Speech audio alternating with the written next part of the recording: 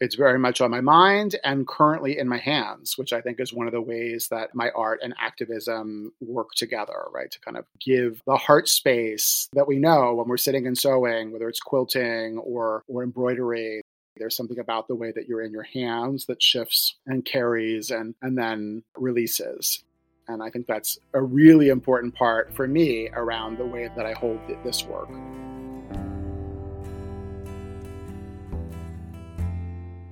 That was Sylvan Robinson you just heard, sharing a little bit about how they conceive of their art working hand in hand with activism and creating a better world.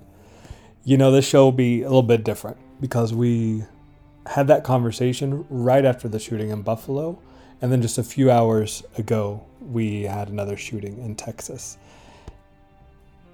And I've been hustling to get this conversation out to you because I feel like there's a lot of wisdom here and there's a lot of reason for hope. And Sylvan gives us some really good ideas about how we can channel our energy into making this the world that we all want to live in. We need visionaries right now, just as much as ever. Visionaries can be big thinkers, thinking on the level of society, thinking on the level of the planet. But visionaries can also be people working in their own communities, working in their own homes, in their own families, to make this a better, more habitable world. So I hope this conversation empowers you, inspires you, and equips you to continue doing the good work that so many people are already doing.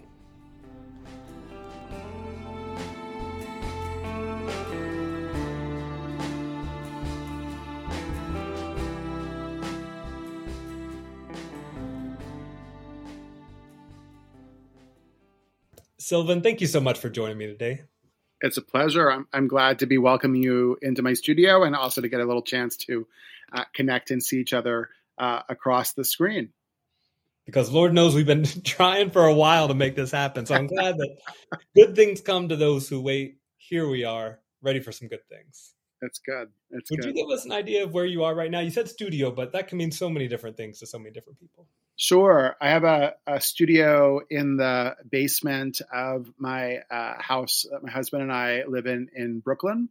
I actually have a small attic space as well where I do more of sort of painting and writing upstairs, but my downstairs space has dress forms and the large cutting table and maybe 7 or 8 different garments in different stages of construction on the forms and 2D pieces pinned to the wall as I get to them or don't get to them, depending on how I feel about things. So there's a lot of work in process all the time. I work on multiple pieces, and then the floor looks like somebody left little glittering pieces of bead and sequin and glittery threads just everywhere. Like Rumpelstiltskin has been working their magic and turning things with a little detritus into magic and gold there. So, and it had to have been Rumpelstiltskin. It couldn't have been anybody else, could it? I sometimes feel like Rumpelstiltskin for sure. Well, tell us what did you bring to sew on today? Sure. So the piece I'm starting with tonight is a work. It's a memorial work, and I do. I'm an activist with Gays Against Guns, which is an anti-gun violence activist direct action group. And one of the things that I do with Gays Against Guns is research and share living remembrances for those people in the United States killed by gun violence. And so, I look for photos. I try to gather information about their lives. Obviously, I'm looking at their lives because of the way they were killed, killed by gun violence. But I try to hold and share and reflect the living person. And then as part of that, I make an annual garment. So, I think last year I researched 150 people out of the 44,000 people who were killed in the United States by guns. That includes suicide. And then of that, some of the names that or the stories that I've made closer or more extensive connections to, I then stencil and embroider onto a garment. And then those garments are sometimes worn in protest or in actions or in silent vigils. It's also just a way to sort of shift the stories I'm holding into a textile that then holds them in a way that can then be shared with others, or can also kind of help me let go of some of the things that I've held. I feel like over the year I hold that year's stories, and then the garment kind of finishes the year. And of course, already I'm obviously gathering the names for 2022 and thinking about particularly the violence that happened in our country this week around mass shootings. And, so it's very much on my mind and currently in my hands, which I think is one of the ways that my art and activism work together, right? To kind of give the heart space that we know when we're sitting and sewing, whether it's quilting or embroidery. There's something about the way that you're in your hands that shifts and carries and then releases. And I think that's a really important part for me around the way that I hold this work. Yeah, I recently heard someone say, "Oh, it's Janelle Hardy who led the Sack of Sorrows grief workshop with us." That if she ever has a moment where she's kind of feeling disembodied, let's say, just not quite present, almost like a trick or a life hack for her is just to go to where her hands are and just focus on your hands, because there's a way we can create that channel. And it sounds like it goes both directions. I think Janelle is arguing that hands can bring our mind into the present, but it sounds like you're saying that what is circulating in our brains can also work its way out through our hands. Both are true.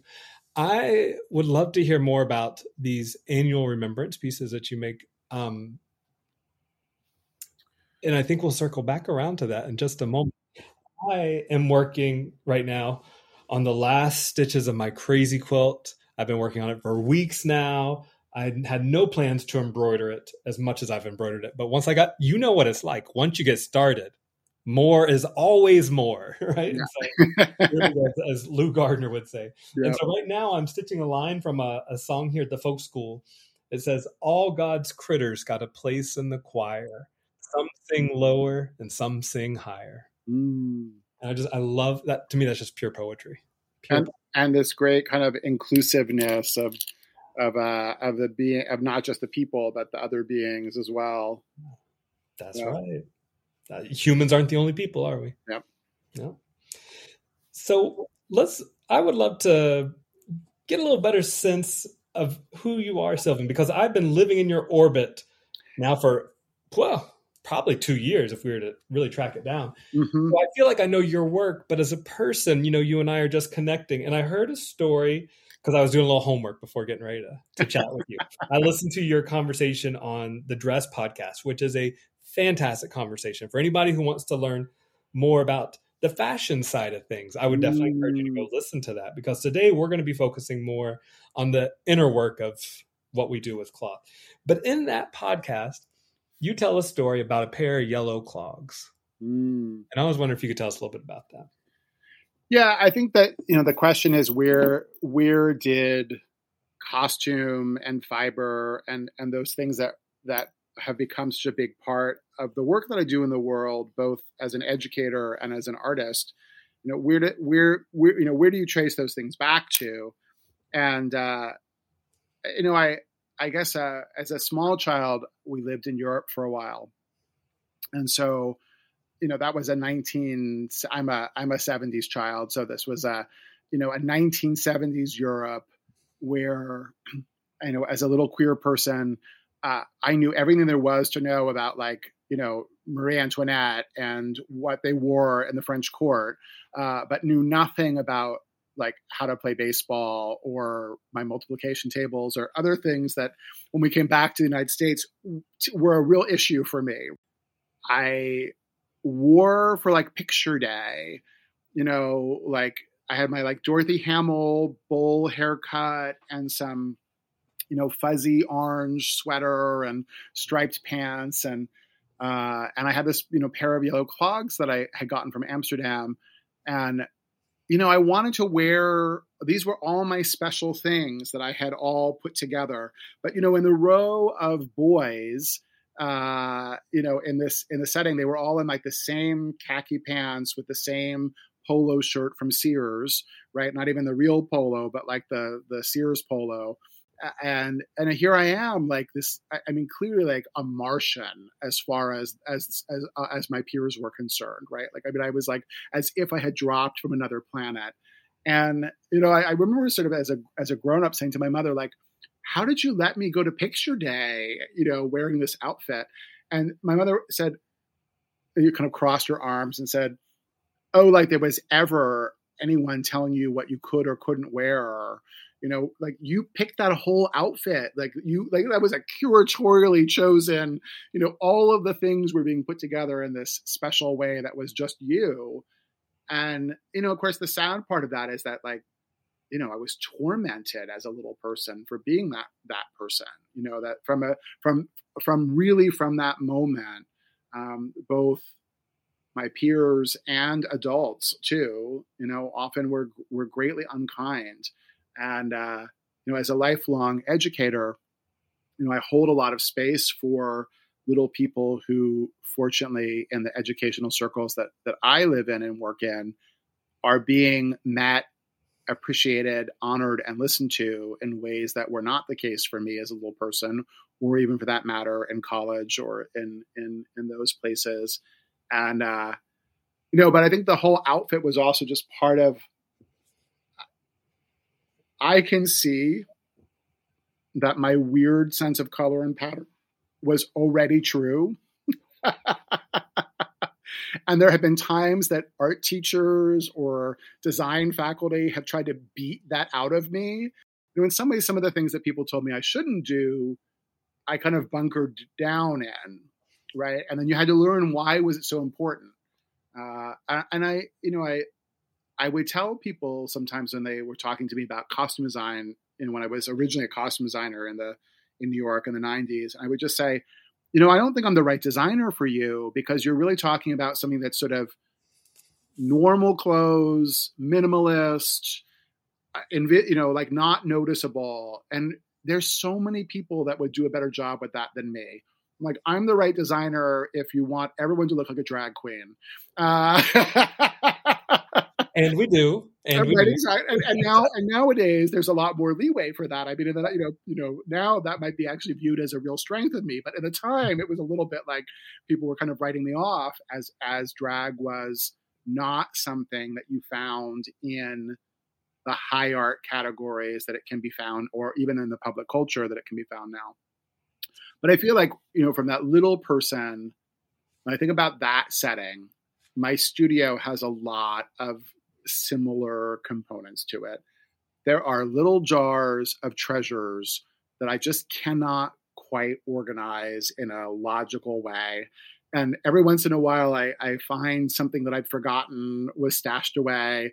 And I think, oh, I should put this somewhere where, it's a sensible place to find it. I am marveling at you as a person. I am marveling at your parents for the role that they played. I'm sure it couldn't have been easy on your parents to send you out the door wearing yellow clogs. Yeah.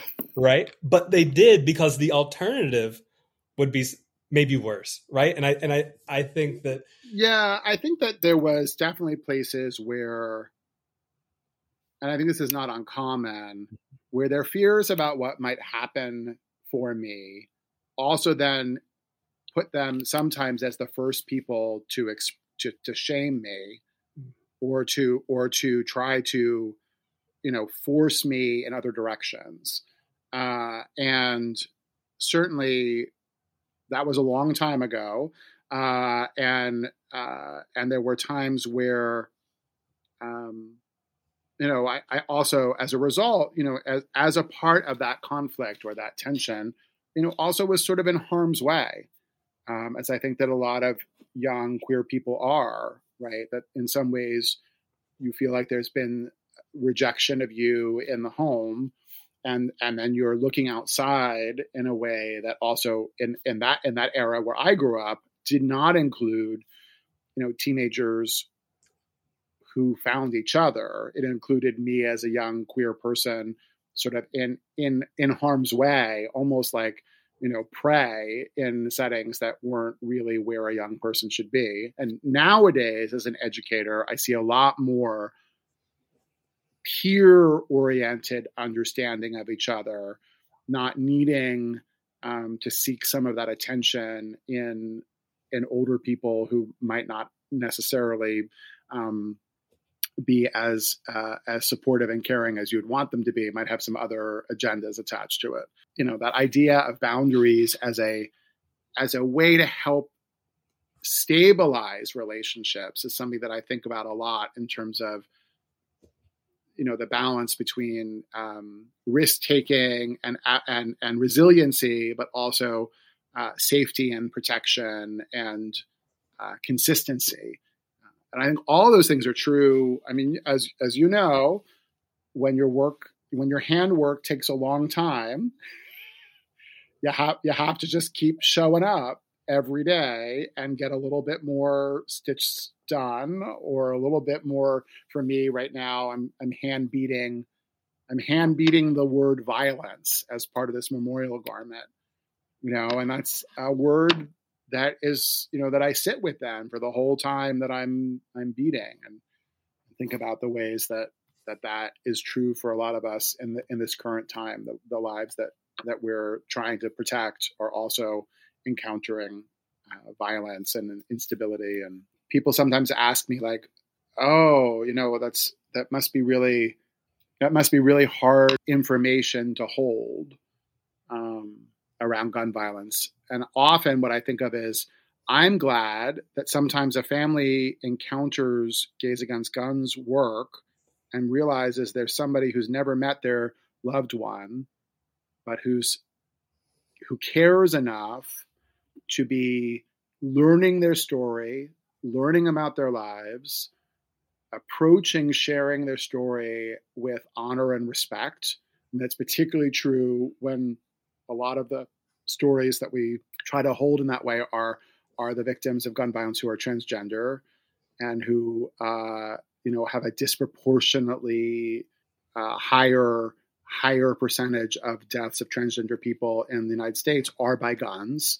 If there are, and sometimes at the hands of people in their lives, not necessarily stranger violence, but violence encountered in their own, in the home, in community, in ways that telling those stories and holding those stories has to be done differently than the media accounts that often dead name them or misidentify them or allow family members to sort of undo the person that they had been trying to become.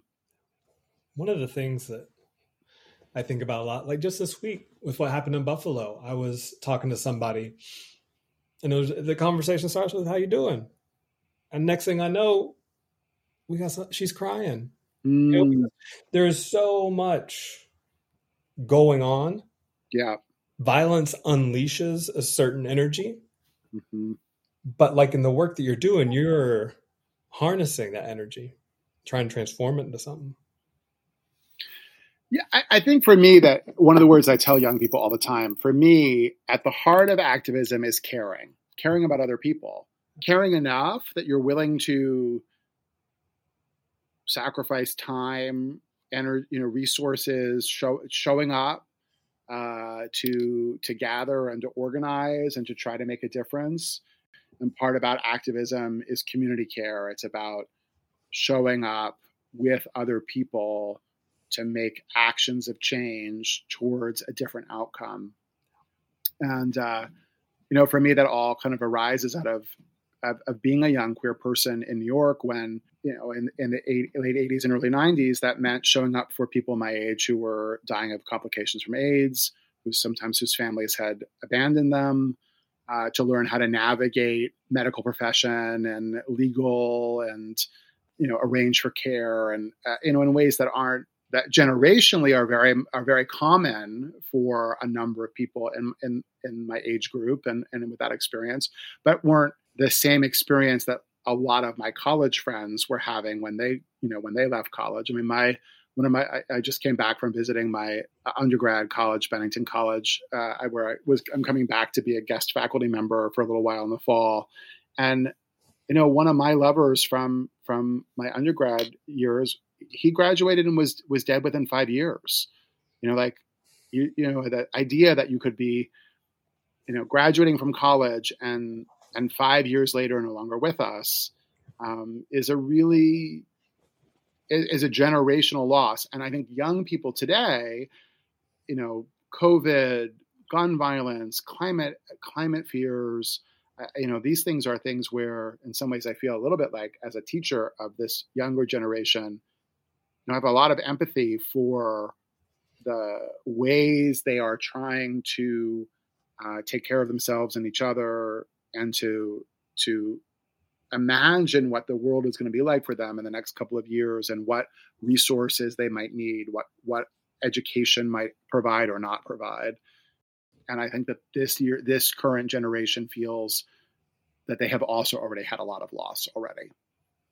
And that as a grown up in their lives, I feel I'm not coddling that perception, but present and ready to say, like, well, what would help? What would it be like to have a queer mentor that didn't exist for me when I could have used a queer mentor? Like, what would that mean to be that person? To be helping them find that the world can, offer.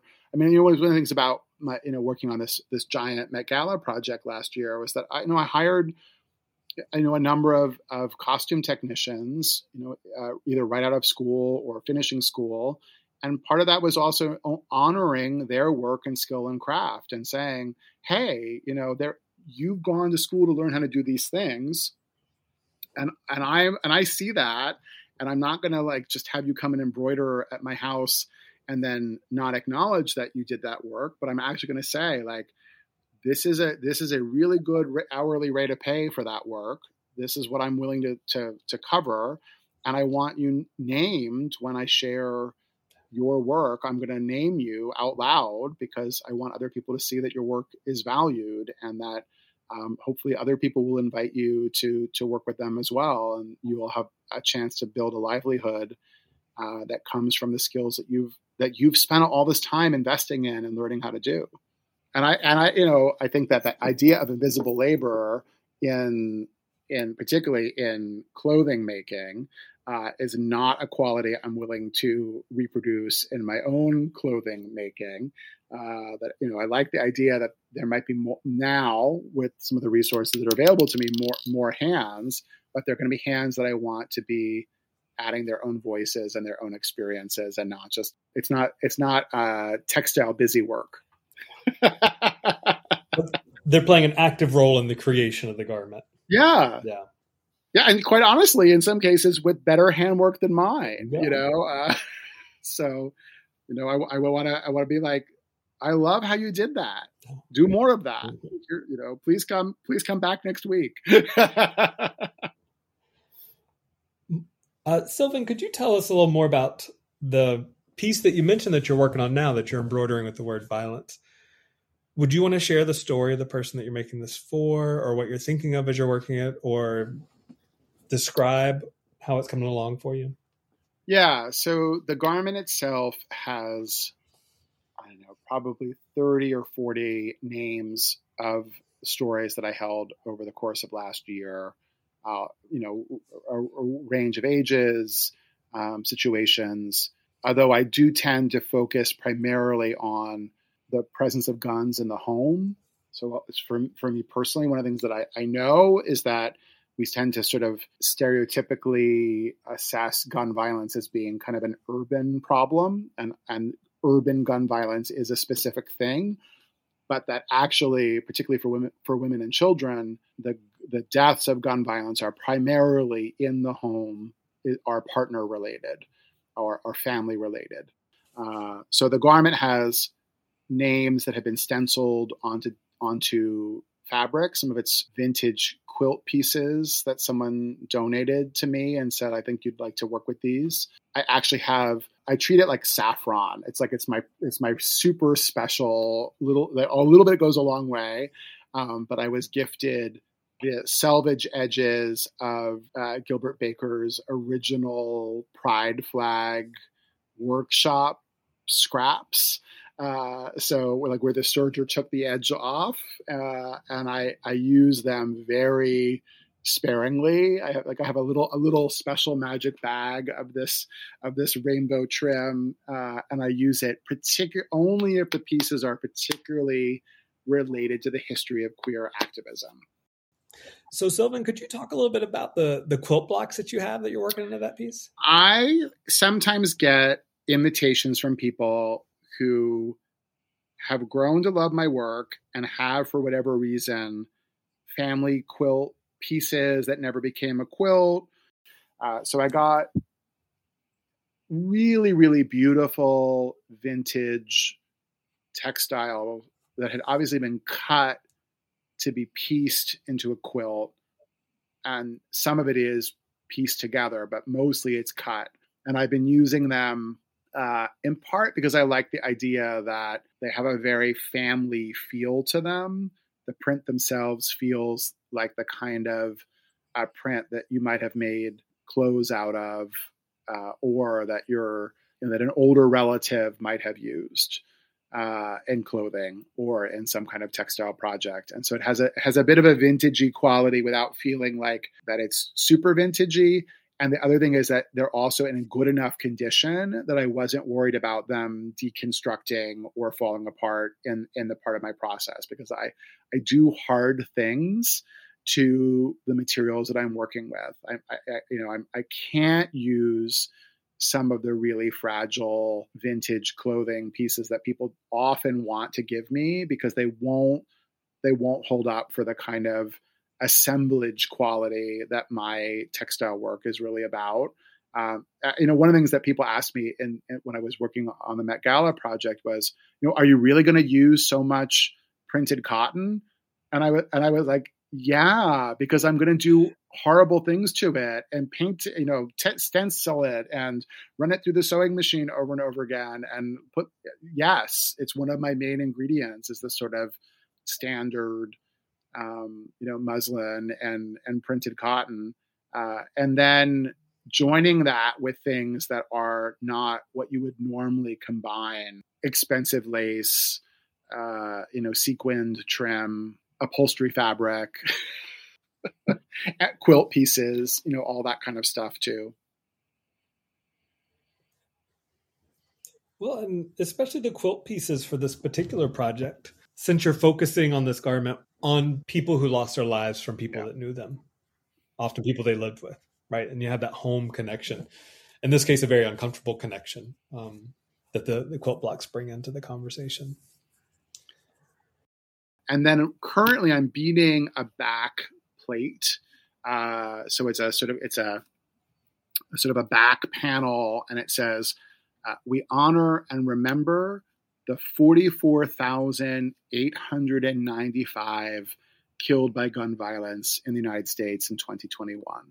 I also do a lot of there's text both on the outside of the garment and text on the lining on the inside as well. So there's kind of this inside out quality to it. And currently for this garment, the inside is sort of mapping the mass shooting incidents. So it doesn't necessarily list all the names, but it's sort of a chronological, this week, this mass shooting, 2 days later, another mass shooting, and sort of tracking that information as well. And this will be the second one. I finished one for 2020. And that piece has been worn in actions. And then it was also, it's been shown around the country. It's gotten a fair amount of, without an activist inside of it, it really is a haunting garment, because obviously then it's also about the absence of a body or the absence of a person. And I think when it's being worn in an action, it feels like a living vigil for the memory of people. So it kind of uses both of those qualities.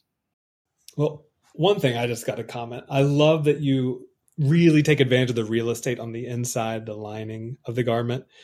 On a show called Seam Side, where we're honoring the backside or the often overlooked side. It's really lovely to see it being used to the level that you use it. One thing that stands out to me when I think of these garments that you're making is you often display them on hangers, not on bodies, even though they are occasionally worn, you wear them.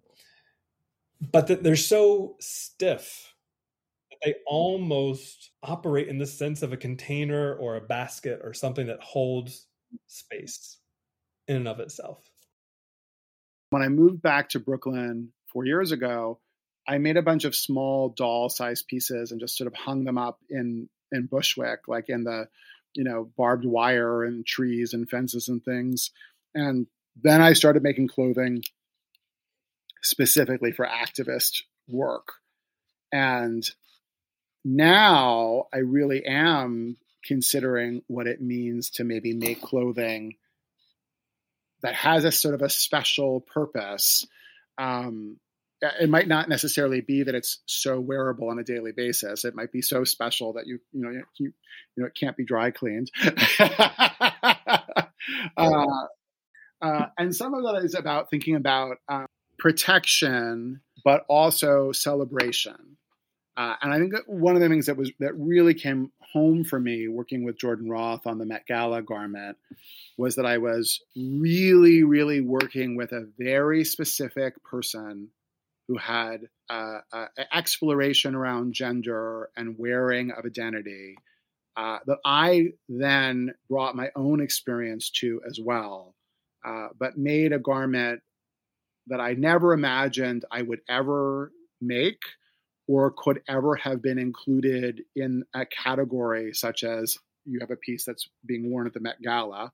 And as a result, have spent a good chunk of the year thinking about, well, what would I want Sylvan's fashion component of my work to really hold?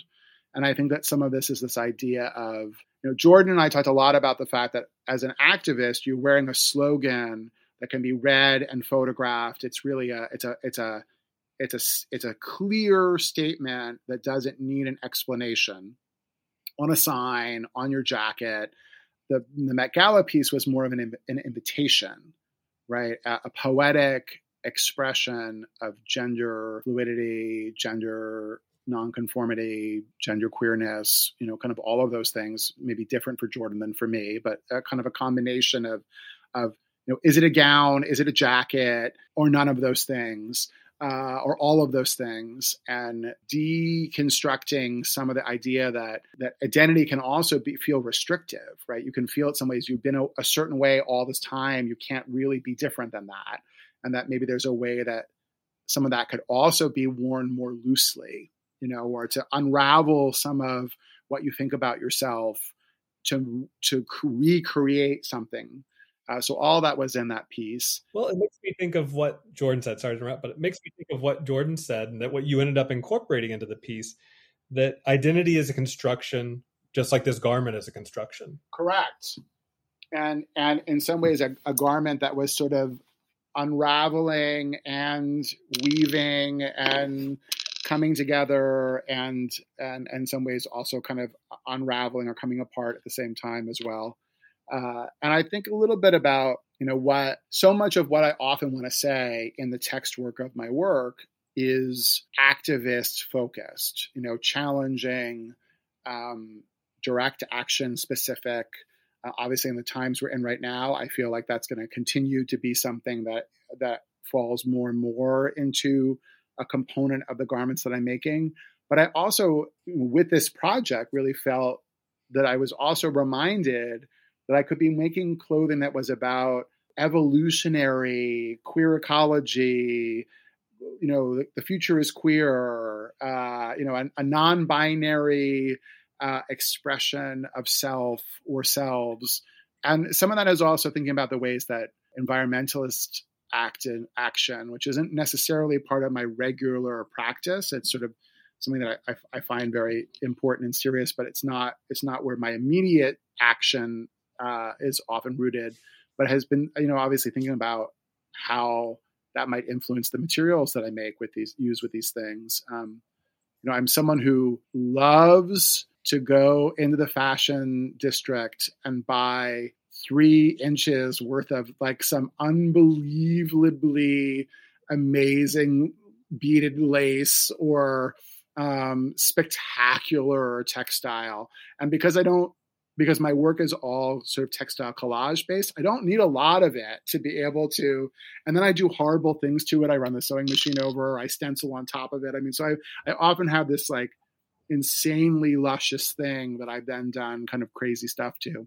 But I have been thinking, particularly as values and materials can become more aligned, have been thinking about, the idea that some of my work might need to be specifically only made of upcycled materials or dead stock. When I do have fabric printed for me, I print in very small batches. I think that's one of the things that's obviously newer than 20 years ago. That was a less available resource. And, I'm likely to order 6 inches worth of print fabric in ways that are exactly what I need and doesn't include, a lot of leftovers. And then to think about what to do with the minimal amount of leftovers that I have, maybe differently than I would have 5 years ago, where they all just went into a bin or into the garbage. And now I think a little bit about how could they be used as the base of other things. And I will say that, the more that you get exposed to the best practices of other textile artists, they encourage you to be thinking about those things. I feel like with all the textile collage work that you do, you could really go deep, take a deep dive into using up scraps and bits and pieces. I do think that a little bit, though. I like my childhood bedroom. I'm a little distracted by the prettier scrap, right? So I have a hard time getting back to. But I have been lately just been thinking about how many layers my work takes anyway, and maybe just using, like when you're priming a painting, you often do an undercolor that then everything gets built on, and no one ever sees that the undercolor was orange or blue or whatever. And I'm thinking a little bit about like maybe there's an underlayer of collage that then is just the foundational layer, and that that's part of the process. Totally. What do you say we move on to talking about your queer caryatids? Did I say that right? Caryatids. Yep. Caryatids. How does that fit into what you've been working on lately? So caryatid is a female statue column that are seen in ancient buildings and then sort of hold up the structure, and they're usually all the same. So you're seeing a sort of a row of female forms holding up a structure. I worked at a school when I lived in Baltimore that had an award that was called the Caryatid Award, and it rewarded invisible service to the community for no recognition. And I often joked that I thought that was a great idea, but like you weren't going to hear that at the boys' school across the street, right? It sounded to me a little bit like, that maybe that's a place where like the Caryatid Award could have like been a really great idea, but telling young women that like you should do labor for invisible lack of recognition seemed to me something that went against, you should have a strong voice and be, in your own agency. Not to say that the qualities of service and community care that were as part of it weren't super important, but I felt a little bit like there was something kind of like rubbed me the wrong way a little bit. So I've been thinking a little bit about the idea of what kind of support would queer caryatids be. And they certainly wouldn't all look the same. So that was initially one of the ideas. And they wouldn't necessarily all be human. So like, there's embedded in the imagery, the work of bees and crows and statuary. As I've gone back into the sort of love of art history and thinking about gender and art history. So I'm kind of queering or re-queering some of that imagery, that very gendered imagery that comes out of the ancient Greek and Roman, particularly.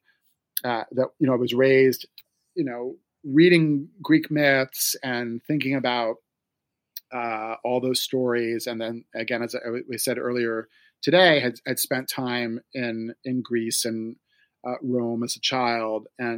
But thinking about how in some ways this idea of, and again, we had just come back from this great trip to Pompeii recently. I've been thinking a little bit about disaster and the end of an empire and the great inequity of a society for which, when we go to visit these sites, we're seeing what are the most beautiful craft, mosaics and statuary and architecture for the very wealthiest of that society. They weren't protected from that disaster either. So I've been thinking a lot about what does it mean to acknowledge, my own work as an artist is often celebrated in places for which people can afford that work, that labor, that high-end craft that I bring. And it's one of the reasons why I do so much work with my own art in the activism in that way that is freely given, is not about consumerism of the object, but it is true that some of the work that I'm making now is very, very time consuming and precious, and also in that regard expensive. In the gallery or in a museum setting, it lives in those places.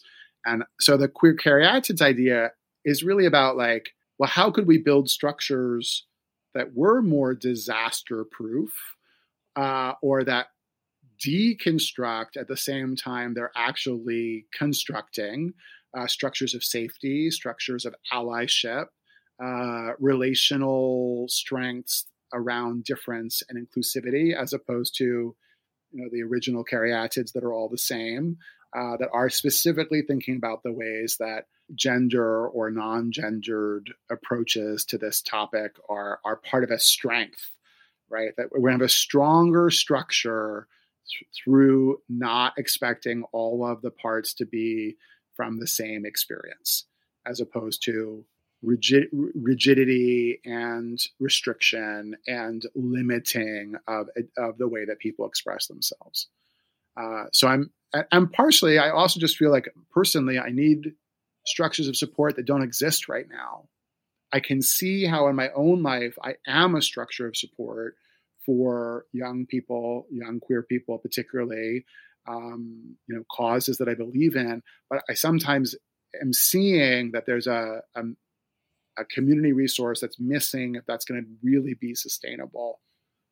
And I do think that one of the things that's been great this year is I'm meeting people through the textile work that I think are actually part of that whole wider process of caring for other people in their own way and having conversations about difference. I think that's partially what we're doing tonight here in this conversation, is being people in the world who are inviting other people into a conversation around making things and listening to each other. And so I would say partially why I chose to work on this piece tonight with you is that, thank you for being a component of my queer caryatid study and being a voice amongst other voices that are listening and sharing this experience with me. Hey, happy to help any way I can. For those who can't see what you're working on, because you went to get a piece off the wall a few minutes ago, is that one of the caryatids? Yeah. Can you describe what one of these might look like for folks that... Yeah, so currently I'm making what could be a two-dimensional textile column. So thinking about that these might go together, in a row like the traditional caryatids would be, although they're not as formally the same. And then the surface is a textile collage of image, including my own photographs of sculpture and architectural details from trips to Italy and museums. So it does have some deliberate use of antiquity that I have then colored, embroidered lipstick on or added wig hair to, mixed in with kind of a playful and also decorative, but surreal, I guess would be a good way of describing it, a kind of a mixed use of decorative textile to make a kind of a more fanciful and whimsical version of structure and a support mechanism. And this set are kind of smaller. I imagine that if I were to realize my idea of of maybe doing more of my own fabric textile design, that I might be making versions of this that were temple pillar sized. These ones are about 2 feet by a foot wide, right? These are living room size. You have a number of ongoing projects. It sounds like you've started another one here recently. Yeah. But you also have the idea that I feel like is connected thematically of your urban fae and what you're thinking about with those garments. Can you share us how you got started with those? Yeah, I made, so originally, before I moved from Baltimore, my now husband, but then long distance boyfriend, went to visit me in Baltimore, and when I was working, went on a nature hike at this place called Lake Roland in Baltimore, and they had an outdoor sculpture, a year-long outdoor sculpture exhibition that they did, like in the woods, right around this nature preserve. And he's like, "You should apply." And I thought, yeah, but my work doesn't go outside. It's not really.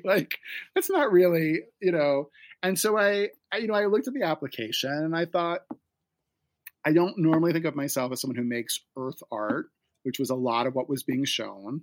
But I made a proposal around using like the kind of fabric that you would use for deck furniture so that it wouldn't deconstruct while it was outside.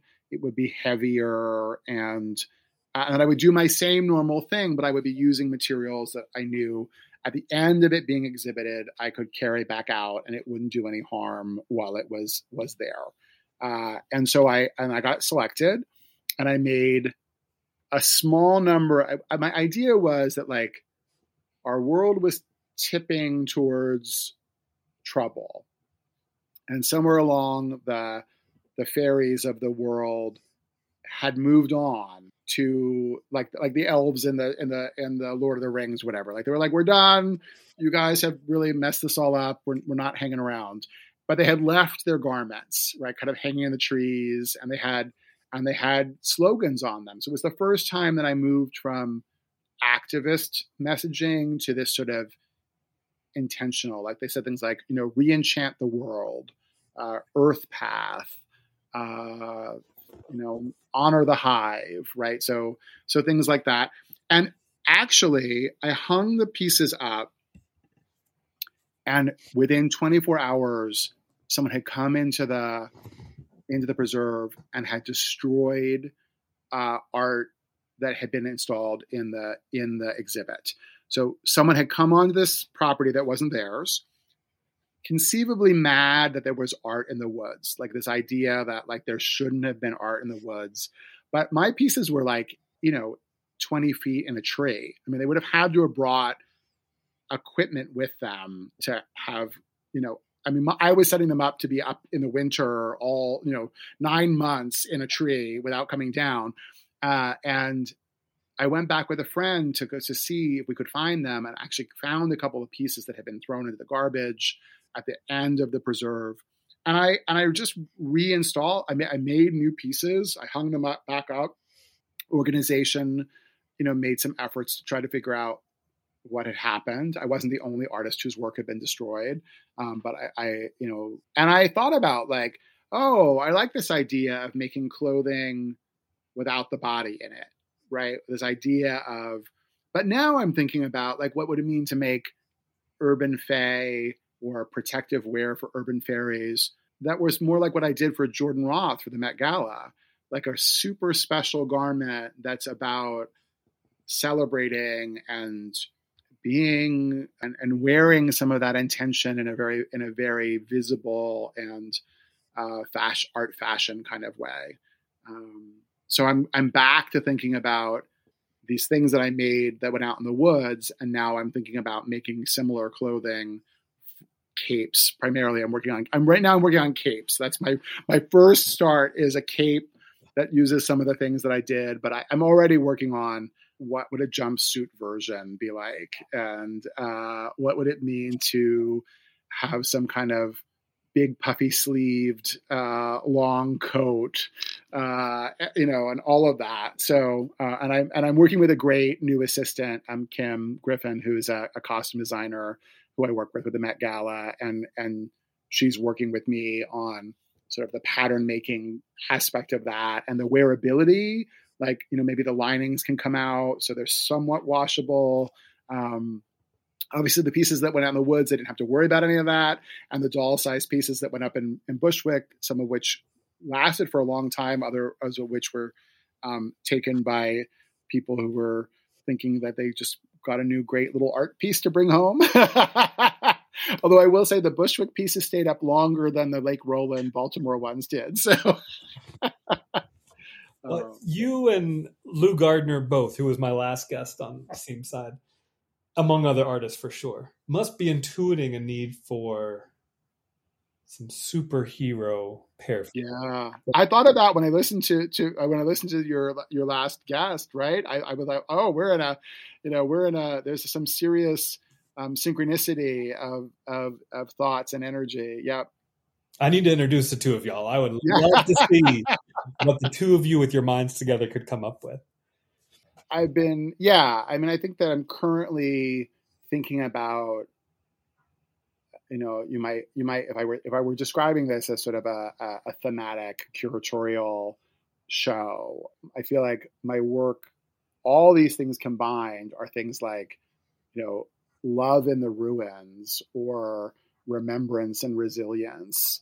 That there's always this tension between the mourning that I feel like we have to be reckoning with right now, the mourning of the environment and the limiting of reproductive freedom and the violence of the country that we live in and the world itself too. But there's such a vibrant, as someone who works with younger people, I do think that there are ways that they are just nicer to each other or more generous than, my experience as a young person was. And they want you to treat them a certain way. They, in some ways, expect that people will treat them a certain way. And I don't think it's naive. I actually think it's their own way of setting boundaries in community care. I think where that goes for me a little bit are thinking about ways that sculptural work, 2D work, clothing, and memorial work all kind of come together in some kind of, not one of those areas can do all of those things.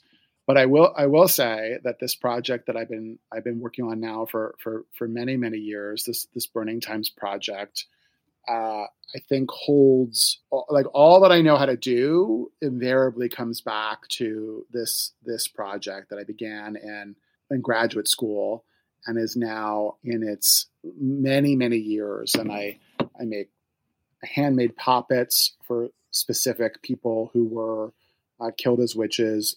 It's a very small number of people in our country compared to the centuries of persecution that primarily women experienced in Europe and in England and Scotland and other places as well.